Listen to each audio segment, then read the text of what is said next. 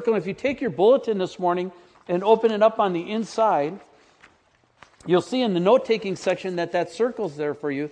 One of the things that I thought would be interesting to do is kind of for you to do a self-evaluation and just take that circle and ask yourself, how far have you gotten in cooperating with the Holy Spirit in each of these areas?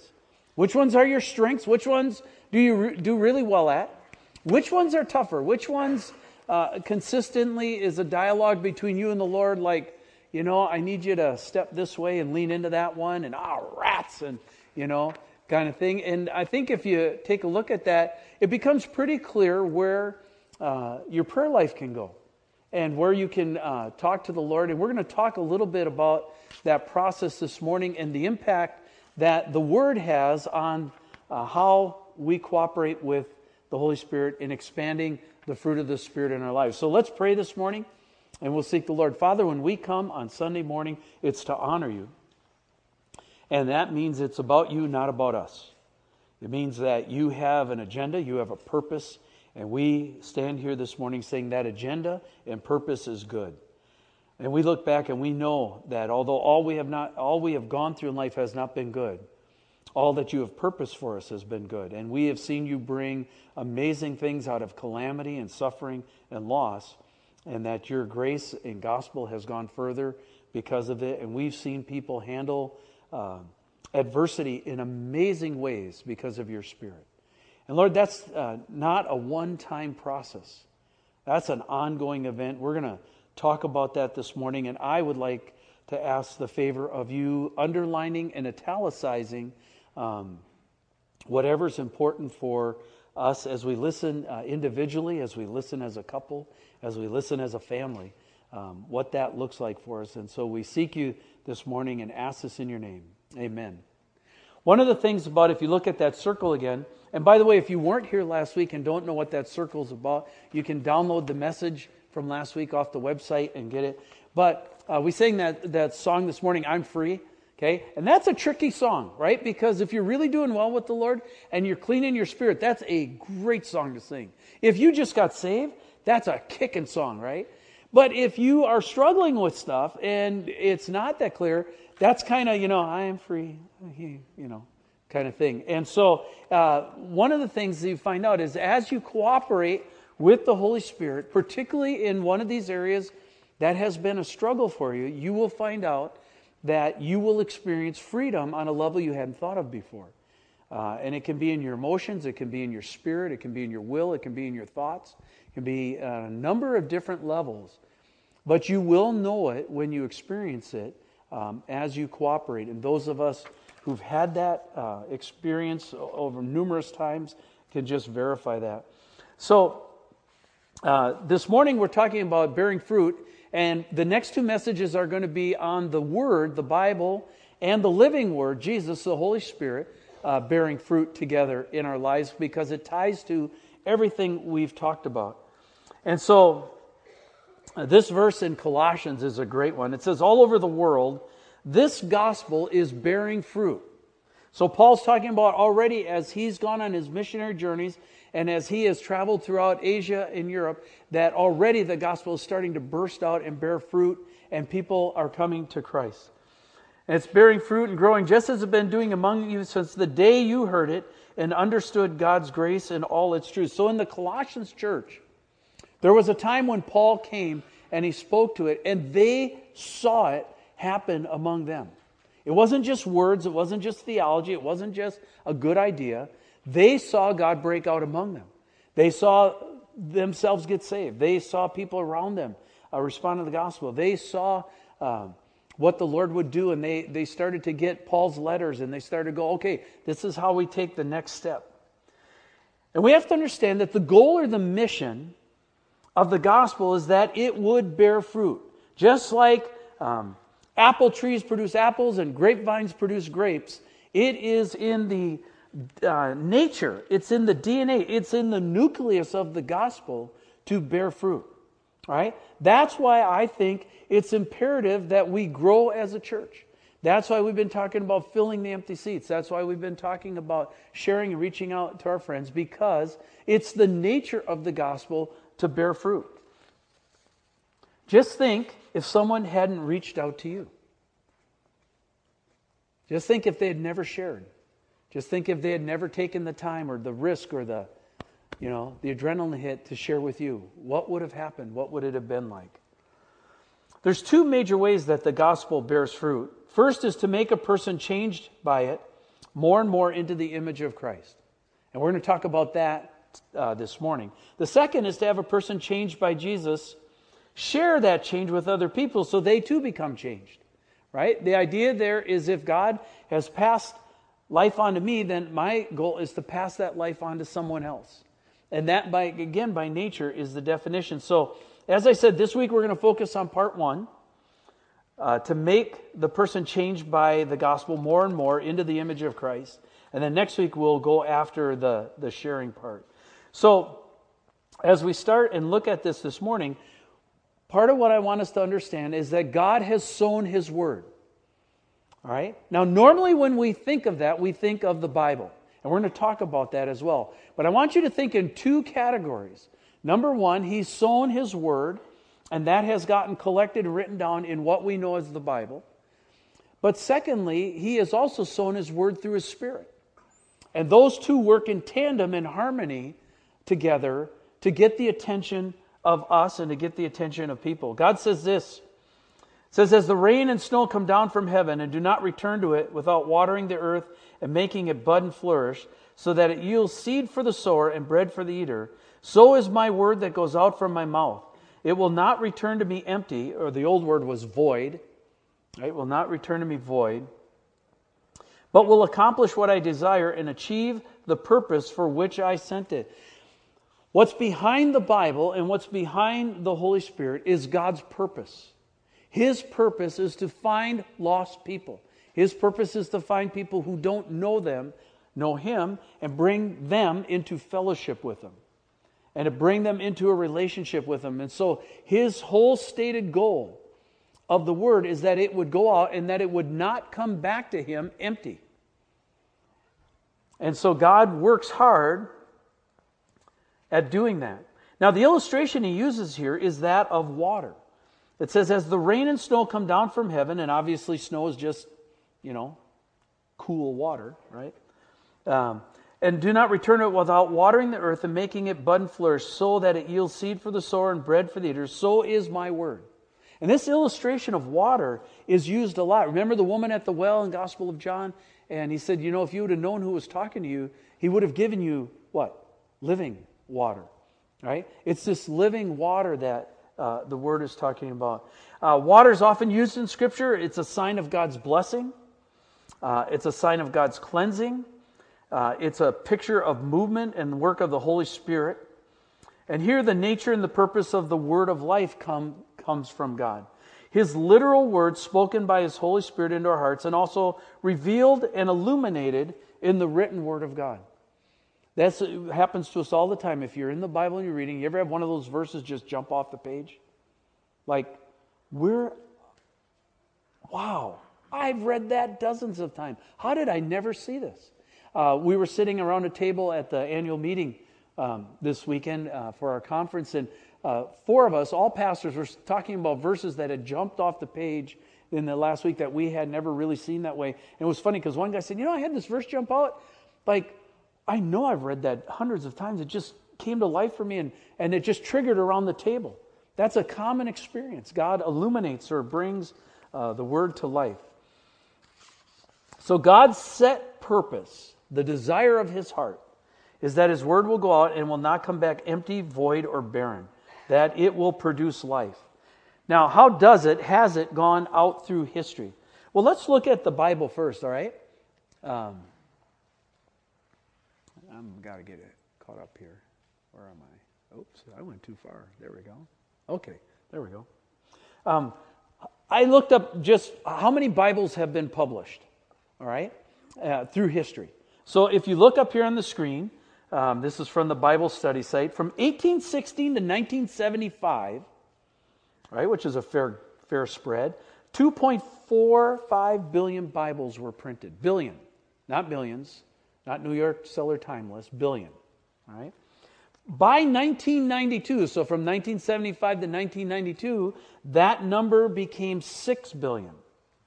By 2007, that number became 7.5 billion Bibles were printed. Now, obviously 207 is old. All right, if you go from 207 to 2013, I couldn't find what had been printed during that time period, probably because I'm not a very good Google researcher, right? Others, you might be better. So if you want a task, find out how many that is. Also, Zach put in my notes, this does not include computer sites and downloads, right? Which, of course, now is a whole new ballgame that, a lot of times now people don't even have a Bible, right? You have your phone and you got your Bible app and out you go. Bing, right? So we're talking about an amazing amount of Bibles published. I would like to suggest that's a lot of seed that's been sown. If you think the Bible's being carried all over the planet, there are more than one Bible per person on the planet, right? And it's estimated that more Bibles have been printed than all other books combined. Okay? More Bibles have been printed than all other books combined. So it is the number one printed book in the history of the world. Now, let's call that a little bit down to the top 100 books of all history. All right? And if you go on websites and look at the top 10 books, there's controversy over what are the top 10 books or what are the top 100 books, but you can find lists of them. If you were going to read that list, if you were going to read the list of the top 100 books ever printed in the history of the world, and that would probably include, books like Shakespeare and all the different ones that we know, Homer and the Iliad and all that kind of stuff. If you were to look at that, if you were going to read, how would you read that list? Would you start with 100 and read your way up to 1? Or would you start with 1 and read your way down to 100? Wouldn't it make more sense, knowing life is short, start with the best and work your way down? Right? And yet, what I want to do here is kind of set up a spiritual app in your mind. All right? I don't know how to load apps, so you guys can figure that out. But download this question. How can the Word of God change us, bear fruit in our lives if we never read it? All right? There's a lot of homes that have a Bible, and it's on the shelf, and it's got dust on it, right? And it's treated as one of the knickknacks or relics or decoration of the house. But the Word of God was never meant to be a knickknack or a relic or a decoration. See, for being the most printed book in all history, it's often also the most unread book in all of history. And I have been shocked as I've gone through my years in the Christian life of finding out how many people haven't read the Word of God, haven't spent any time in it. Just not for guilt's sake, but just for us as a group of people. Let's just take a look. How many of us in here have read all the way through from the Old Testament, from Genesis to Malachi? How many of us have read all the way through? Well, that's a pretty good turnout. Awesome, guys. How many of us read all the way through the New Testament? Okay, Matthew to Revelation. Look around the room. A lot of us have. Okay, awesome. How many of us have memorized a chapter of Scripture? Okay, how many could repeat it back right now? I can't either. I have Romans 6, Romans 8, Romans 12, 1st, 2nd Peter memorized, and I tried to dredge one up, so I say I could, and I got halfway through, I think it was 1 Peter 1, and I couldn't get it. So, but the idea there is you can see that there's a lot of engagement with the Word, and if you find life in our church, and if you've just walked in and you find a lot of life, there's a lot of life probably for a reason. That's because we're engaging with the Word. It's changed us. We've read it. It's shaped us. It's coloring how we react to things. And Romans 12, 1 and 2 says this, "Therefore, I beseech you, brothers, in view of God's mercy." Anybody in here that God's been merciful to? Right? A lot of us. I beseech you in view of God's mercy to offer your bodies as living sacrifices, holy and pleasing to God. This is your spiritual act of worship. And how do you yield your body? Well, your mind tells your body what to do. And then it says this, "Do not conform any longer to the pattern of this world, but be transformed by the renewing of your mind. What does the Bible really do? What it really does is it gets me to think differently about my situations and circumstances in life. It's amazing how you can look at a certain thing and really be grinding on it, really be, right? Just have that kind of thing in life, right? And then you read the Bible and it says, well, you shouldn't, and you go, I gotta see that differently, right? And you see offenses differently, and you see tithing differently, and you see relationships differently, you see marriage differently, and you see prayer differently, and you see quiet times differently, and you see the loss differently, you see all kinds of things differently. One of the most resistant places where we change last is seeing ourselves differently, okay? And I have kind of a built-in thing that works for me really well because we often go home to Wisconsin. And it's interesting that when I go home to Wisconsin, and both my wife and I marvel at this. The kids don't pick up on it so much, but both Pam and I just marvel at this. I'm the Steve from 35 years ago. I've not changed or grown in their eyes. I'm locked and frozen into Steve who was back there. And it takes me about a week or two, and I want to get back here really quick. Because I like the Steve now than the Steve from 35 years ago a lot better. And so I realize how much the Word has changed me, how different I am. And I find it very difficult to communicate to my family what I actually do. It's just I don't know if you have that battle, but it's a tough thing. But I find how much I've changed. I don't think the way they think anymore, and I don't have conversations the way they have conversations anymore. And it really is. That's kind of a startling thing, and it's helpful for me because it tells me I've actually changed, which is good news. Why is the Bible so important?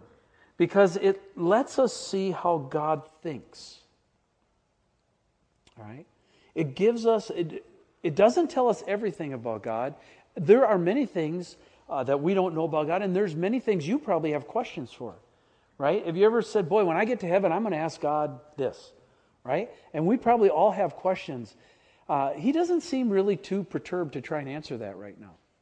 But when you look at the Bible, what it really tells us, number one, who He is, what kind of person He is, His character, and then how He thinks about things. And He expects us to change up a line. And as we think like Him, then that starts to bear fruit. Okay? It's as we line up with Him, as we get in line with His thinking, then our thinking starts to bear fruit. You probably have experienced this. Though many of us would know what it's like to get stuck on a bad track, right, in your head. You ever have just a track you run on, you just tell yourself, that is just not a good place to be. I shouldn't think that way. Anybody know what that works like, right? It can be almost over anything, but for many of us, we have a persistent track that either tells us we're crummy and no good or bad or worthless or never going to do anything good. And it's interesting when you get to the Word of God, He doesn't talk about you like that. Okay? He doesn't talk to you, and He doesn't beat you up. He says, you know what? If you just follow me and think like this, you would see how I see you. And we go, well, sure, okay. You know, for example, the idea that God loves you. Okay? Well, yeah, he loves me because He has to love me because He's God. The real question on the table is, does He like me? Right? Because I may have to love a lot of people. That doesn't necessarily mean I like them. Think about that once. There's a lot of truth in that. And the real question comes down to, does God like me? And what I mean by like me, and when I'm saying God loves us, and does He like me, does He just put up with me? Does He just put up with you? Or does He like you? Did He find you for a reason? Did He go out of His way because there was something about you He really enjoyed? And He wants to engage with you on that, and He wants to have a dialogue like a father and a son or a father and a daughter. And because He enjoys you. You know, that, a lot of times, that's a significant change in thinking, isn't it? And the Bible relentlessly pushes you towards that. How many of you have tried to hold on to your negative thoughts and the Holy Spirit just keeps pushing you towards that, right? Just keeps, and you're going, no, I'm like this. No, we're going to get over here. And you are like this. No. Right? You ever felt that? Am I the only one? Really? You're looking awfully sanctified and saintly out there. Like, gee, Mitch, no clue what you're talking about. Nice try, okay? It's that change, that grace that gets us moving and gets us thinking. Okay, but the Bible transforms us. We transform when we take time to focus on what God has to say. The most startling illustration for me was when I became the youth pastor at North Shore Baptist Church. I inherited a youth group that the first night I showed up, there were 58 kids. 2 weeks later, there were 5. Okay? And they basically had run out 16 youth sponsors in 12 months. It's a lovely group. And they said to me, we will run you out too. They had never quite run into somebody like me, so that didn't really work. We'll avoid all the details of that story. But what was interesting is I didn't really know much about the Christian life, but I knew this. I knew Jesus, and I knew His Word. Because I'd read through it twice in 6 months. I was freaked out on my gourd, and I thought, anybody else would read it, they'd change too, and they'd be freaked out of their gourd, so let's read the Word. And so I took that rebellious group, and many of them were junior hires, and you're not supposed to do this with junior hires, but I did anyways because I didn't know any better, because I thought junior hires could walk with God too. By the way, you believe that here right now, today, as your gang is up there. And so the first year we had a discipleship course, and we read through the Bible, junior hires. And here's what we did for youth group. We got the Bible, they sat down, we read a chapter. I said, okay, 2 things in the chapter. What stands out to you and what question do you have? And they would start talking in the group, and then I would talk, and we went through the entire Bible like that. And that group transformed because they thought they knew all about God, and they thought they knew all about the Christian life. And the truth is they'd never been in the Word themselves. And church was boring and dull and icky and, let's get some real life going here. But once they got in the Word, it changed the way they saw the whole world. And that's what caused the explosion of the youth group back there, and it was just such a wonderful thing to be a part of. It was amazing. The Bible's under tremendous attack these days. I'm sure you've become aware of that. I'm sure you have run into that. The current line of reasoning is that the Bible got it wrong about shellfish. The Bible got it wrong about slavery. The Bible got it wrong about sexuality. The Bible got it wrong about woman. It doesn't take too long to realize where that line of reasoning is going. The rationale is if all that is true, then the Bible also got it wrong about Jesus. Right? And therefore, the Bible doesn't have anything to say to our lives because we're modern people. We're, after all, 2013 and way more enlightened than any generation that's ever lived on the face of the earth. Amen, hallelujah. Underline it. Boom. Right? We are beautiful people, smart people, intelligent. We are college educated. And therefore, we are above the authority and the rule of what's laid out in the Bible. They will go on to say he never claimed to be God. Somebody wrote a good script for him. And according to this line of thinking, and if you follow it out, Jesus' mission to seek and save that which lost is also ridiculous. The concept of being lost is really not a real term in our culture anymore. If you go up to somebody and say, hey, are you lost? They'll pull out their GPS. No. I know exactly where I am. Okay? My kids in the car ask me, Dad, where are we? Right here. Right? Smart aleck, Dad. But isn't that kind of the attitude of our culture? Right? There's nothing beyond me, and I'm not lost. And so that whole term of being lost, there are no lost people really. So there's no need for the gospel. Therefore, there's no need for Jesus. Therefore, there's no need for the Word. Right? You get the train of thinking on that? And the Bible will not let you get away with that. Read the papers, watch the news, get on the internet. If there are no lost people, then what is all the loss and the carnage and the destruction we see going on around us? You don't have to be a rocket scientist to figure out there is something desperately, totally wrong with our culture right now. And we feel the pain of it. And therefore, we have to stay in the Word so we can line up, because Jesus is still looking for lost people. Jesus is the resurrected Savior. There are lost people. He came to find them, and He came to save them. Let's look real quickly at the change that comes by His grace. The first fruit of the Word, I got to get farther here. The first fruit of the Word is a changed heart. All right? In Romans 10:10, it says this, that if you confess with your mouth Jesus is Lord and believe in your heart that God raised Him from the dead, you will be saved.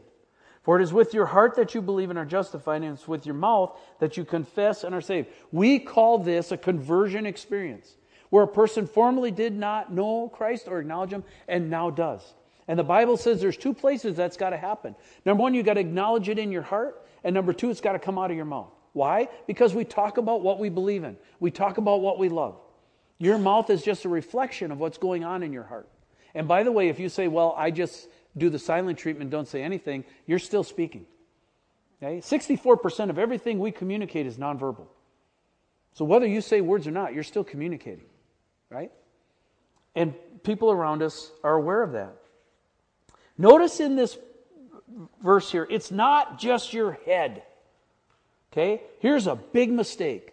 I know about that. Yep, I've heard that before. This is not just about content. This is not just about facts or ideas. But it is your heart affected. Are you moved by it? Do you engage with it? I know a lot of people who have read the Bible and aren't saved. Why? Because it never penetrated their heart. And boy, let me tell you, once Jesus starts going after you on a heart level, that can mess you up in a very beautiful, good, weird kind of way. All right? I don't know, you're just looking at it like blank. You know what that's like, right? You ever have Jesus get in your grill? You ever have Jesus get too close to you? You ever God's out there and you're here and He does His God things and you do your things and everything's beautiful? And then Jesus says, well, that's fine, but I'm going to jump in your grill. You ever have Jesus jump in your grill? I don't know what your reaction to it is, but mine. Okay? Now, I'm smart enough to know that's a really stupid way for an adult to act, and that's a junior high sound effect, so I should just be cool and go, oh, that's interesting. Okay? But inside, I'm doing what I just did over here. Because Jesus in my grill is very unsettling. Jesus in my grill, I don't know what to do with that kind of holiness. You ever run into that? Whoa! Uncork you. Right? And we call that salvation because it's penetrated my heart. The living word, and this is where they come together. The living word and the written word are like a double-edged sword. Just wah, wah. Okay? Just think Narnia. It's beautiful. Okay? They come together where the written word speaks and the living word speaks, and they play tag team on you. I remember when I first was coming in the process of coming to the Lord, and I picked up tracts, little chick tracts. Any of you remember those, right? And one thing about those things is they had a lot of scripture in them. And I didn't know any scripture, but I kept reading. Who wrote those funky words? That's really intriguing thoughts. I've never read that stuff before. And you would think, being in church all my life, I would have recognized that that was scripture in the Bible, but it was in a tract, so it didn't look like a Bible. And so I thought, well, that must come from somewhere else. It shows you how blind you can be. And I just missed the whole thing. But they work together, and they weave together, so that this new life is engaged. It's not just something you look at. It's in something you engage in. It's somebody you engage with on this. And they do it together. You just can't look at it. That's the point I'm trying to get this morning. If you're sitting here this morning and you don't know the Lord, or if you're sitting here and you know the Lord well, but you're at a stalled spot, you just can't look at it and say, gee, I hope that changes. You've got to step into it. What's that like? Go back to your dating days. All right? Imagine, and some of you haven't dated yet. Okay, talk to your parents. Believe it or not, they actually did that at one time. And go back to your dating days. Remember when you were interested in somebody? Right? And you could all you wanted. Did it change anything? No, somewhere in that process, no matter how drawn and attracted you are, nothing happens unless you took a step. What's that step? You either had to write a note, you had to make a call. Some of you remember that call? And you get the mom, right? Bad enough you're on an adrenaline hit, then you get the mom, right? Remember those days, right? But you had to take a step, you had to engage and find out if there was reality there. And the same thing is true with Jesus, is on a salvation level, you've got to take a step and see if the reality is there. The second fruit of the word is a changed heart, is repentance. I want to use this verse in Ezekiel because it's not one that's often used, but I think it's a beautiful one. And it says this, Ezekiel, the word of the Lord is coming through Ezekiel, and God is speaking to the nation of Israel, and they are a wreck and a disaster, and they are polluted and shamed, and rebellious and hardened, and just they're a disaster. All right? And God says this to them, I will sprinkle you with clean water. You ever felt dirty? And you ever have the word sprinkle clean water on you? I'll wash you. I'll sprinkle clean water on you and you will be clean. I will cleanse you from all your impurities and from all your idols, all the things that are distractions that take you away from me. I will give you a new heart and put a new spirit in you. And I will remove from you your heart of stone, and I will give you a heart of flesh. Isn't that a beautiful picture? That's what happens when someone doesn't know Christ. They have a heart of stone. The Bible says they're spiritually dead. If you're sitting here this morning and you don't know Christ, you're spiritually dead. You have a heart of stone, but God says, I will take that heart of stone and I will give you a heart of flesh. In other words, it's alive. You will beat. Okay? Heart of stone is not very flexible. I will put my spirit in you and move you to follow my decrees and be careful to keep my laws. In Hebrews, it says it this way. It says, for the word of God is living. Living. It's alive. This morning while we're here, this is not a dead thing. We are talking about something that is very, very alive, more alive than we are. You can say, Steve, that's just a book. Then go ahead and read it, if it's just a book. And see if it doesn't speak to you. One of the reasons we stay away from it, because we already know what it says, and we don't want to change, so we won't read it. Therefore, we're not held guilty because we were ignorant. No. We're responsible whether we read it or not. So therefore, it'd be a really good idea to read it and make the changes now before the king comes back. Oh, by the way, if I didn't include that, he is coming back. Did you know that? He's coming back. And he's coming to get those who know him. But this changed heart, Hebrews says, for the word of God is living and active.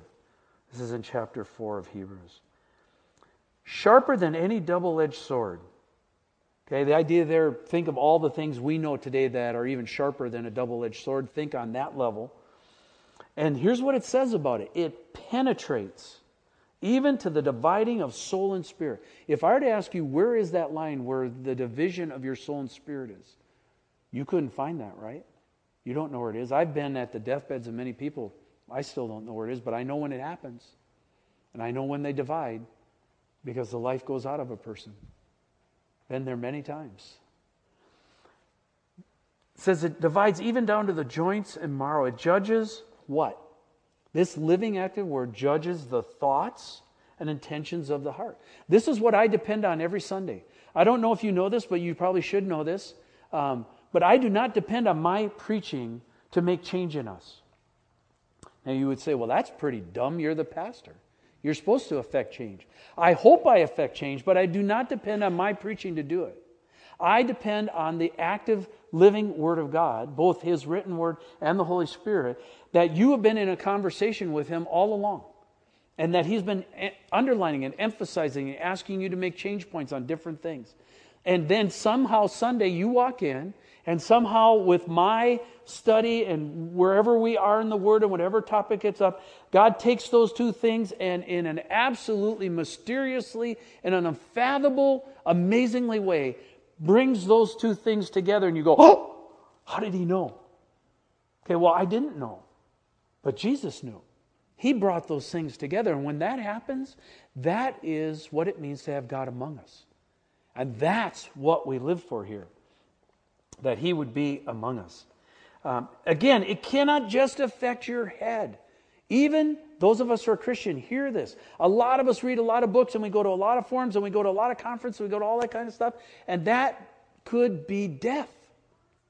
Because it's just up here. It's not affecting our heart and how we're relating either to God or the other people. The best picture I've got of this is, those of you who've worked machinery know how this works, but you can get some really, really rusted bolts, right? And where I grew up, my dad would say, get that nut off that bolt. And I always wondered, what's he up to? This is a test. He's trying to, and he was. And I would work and crank on the thing for all it's worth. And then my dad would say, look, there's an easier way to do it. And so he'd take the bolt and he'd put it in the vise, right? And then he would take a torch and he'd heat that up. And then once it got heated up, he'd let it cool down a little bit. Then he'd spray WD-40 on it. And I said, well, now what do we do? He says, nothing. Just sit. Because he knew that WD-40, with the heat, there would be little cracks, and that WD-40 would expand and penetrate into the cracks. And then my dad, in great stroke of maestro wisdom, would then take the crescent wrench and just turn it like this. And see, son, that's how it's done. All right?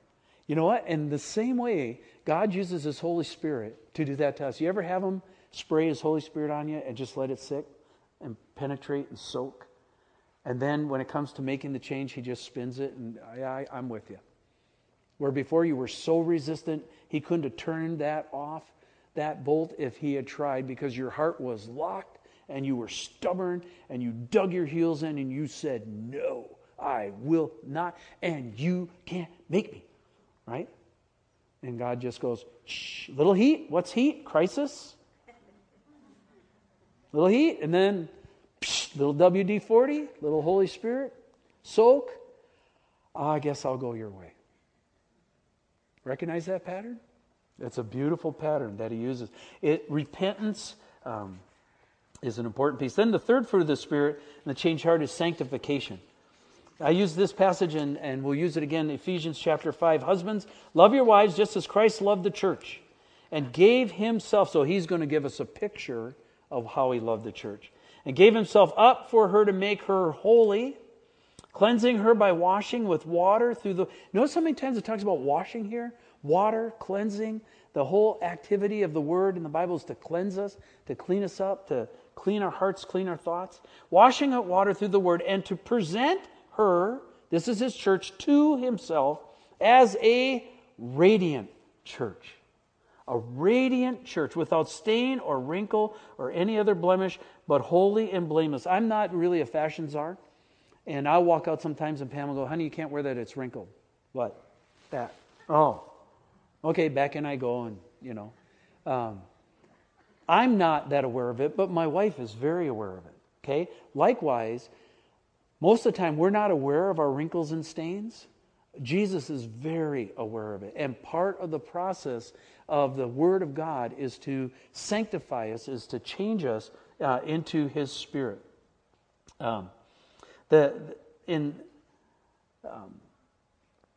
Just like when a husband loves his wife in a right way, and I'm using that analogy because I'm the husband, right? Okay. Just like a husband loves his wife the right way, so God's love washes and cleanses us from all our sin and all our guilt and all our shame. It not only lines us up with His purposes, it lines us up with His heart. That's what it means to be in love with God, and that we're cooperating with Him. We start to care about what He cares about. We start to love what He loves. All right, let's wrap up this morning. So the fruit of the Word. What's the fruit of the Word when God goes at work? It's a receptive, inviting heart. Right?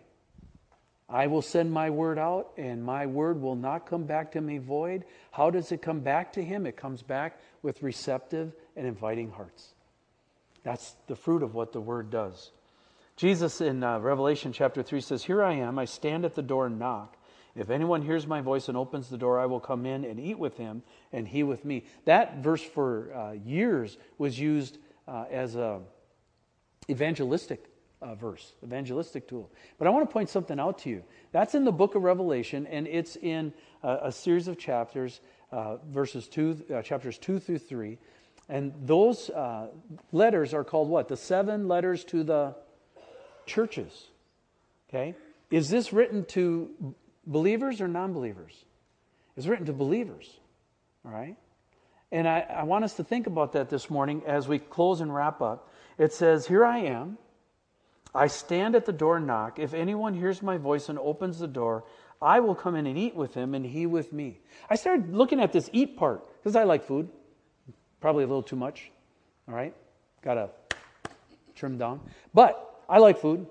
And I think it's good. And I started to think about this verse in line of meals. When you think about meals, how many meals do you eat in the course of a week? A month, a year. Now we're taking snacking and grazing out. Okay? That doesn't count. But we're just talking about meals. So you eat 3 meals a day. That means you eat 21 meals a week. You eat 84 meals a month. You eat 1,008 meals a year. Now, I cannot tell you every meal that I have eaten over this past year. I can tell you some of them were really good. I can remember some of them really well. Some, I can remember certain things that, I went, oh yeah, I remember when we were with so-and-so and we ate, and I don't really remember the food, but I remember who I was hanging out with. But I can tell you this, if I hadn't eaten that 1,008 meals, plus some snacking and grazing, I would not be here today. Right? Because without eating, I don't live. And that's the same kind of picture that God's going when it talks about salvation and it talks about repentance and talks about sanctification. We tend to think of those as one-time events. They're not. You don't just repent one time. You don't just, Bible says you were saved, you are being saved, and you will be saved. All right? So you were saved, you are being saved presently, and you will be saved. It's talking in all 3 tenses. Likewise, repentance is an ongoing thing. Likewise, sanctification, when you look at this circle and the fruit of the Spirit in your life, this is a very living, ongoing process. To cooperate with the Holy Spirit, to push out into those areas and to become like Jesus. Remember, we asked the question, do I want to become like Jesus? Well, one of the ways you become like Jesus is hanging out with Him. Jesus says, "Here I am. I stand at the door. I knock. And if anyone hears my voice and opens the door," notice that the latch is on the inside of the door. Jesus knocks, but He's not going to grab the door and rip it open and come crashing into your house and take over. He's a gentleman. He knocks. Will you open the door? Will it be for salvation? Will you open the door for repentance? Will you open the door for sanctification? And here's the thing, when we do that, we start to become a radiant church, and when we become a radiant church, God's presence is among us. And when God's presence is among us, both here and scattered, people start to take notice, and then we will come to where we're going next week. Because all of that is not designed for us. All of that is designed for people He hasn't found yet. Let's pray. Father, as we walk through this, it is really hard to put into human words, no less 35 minutes, the incredible mystery of your gospel.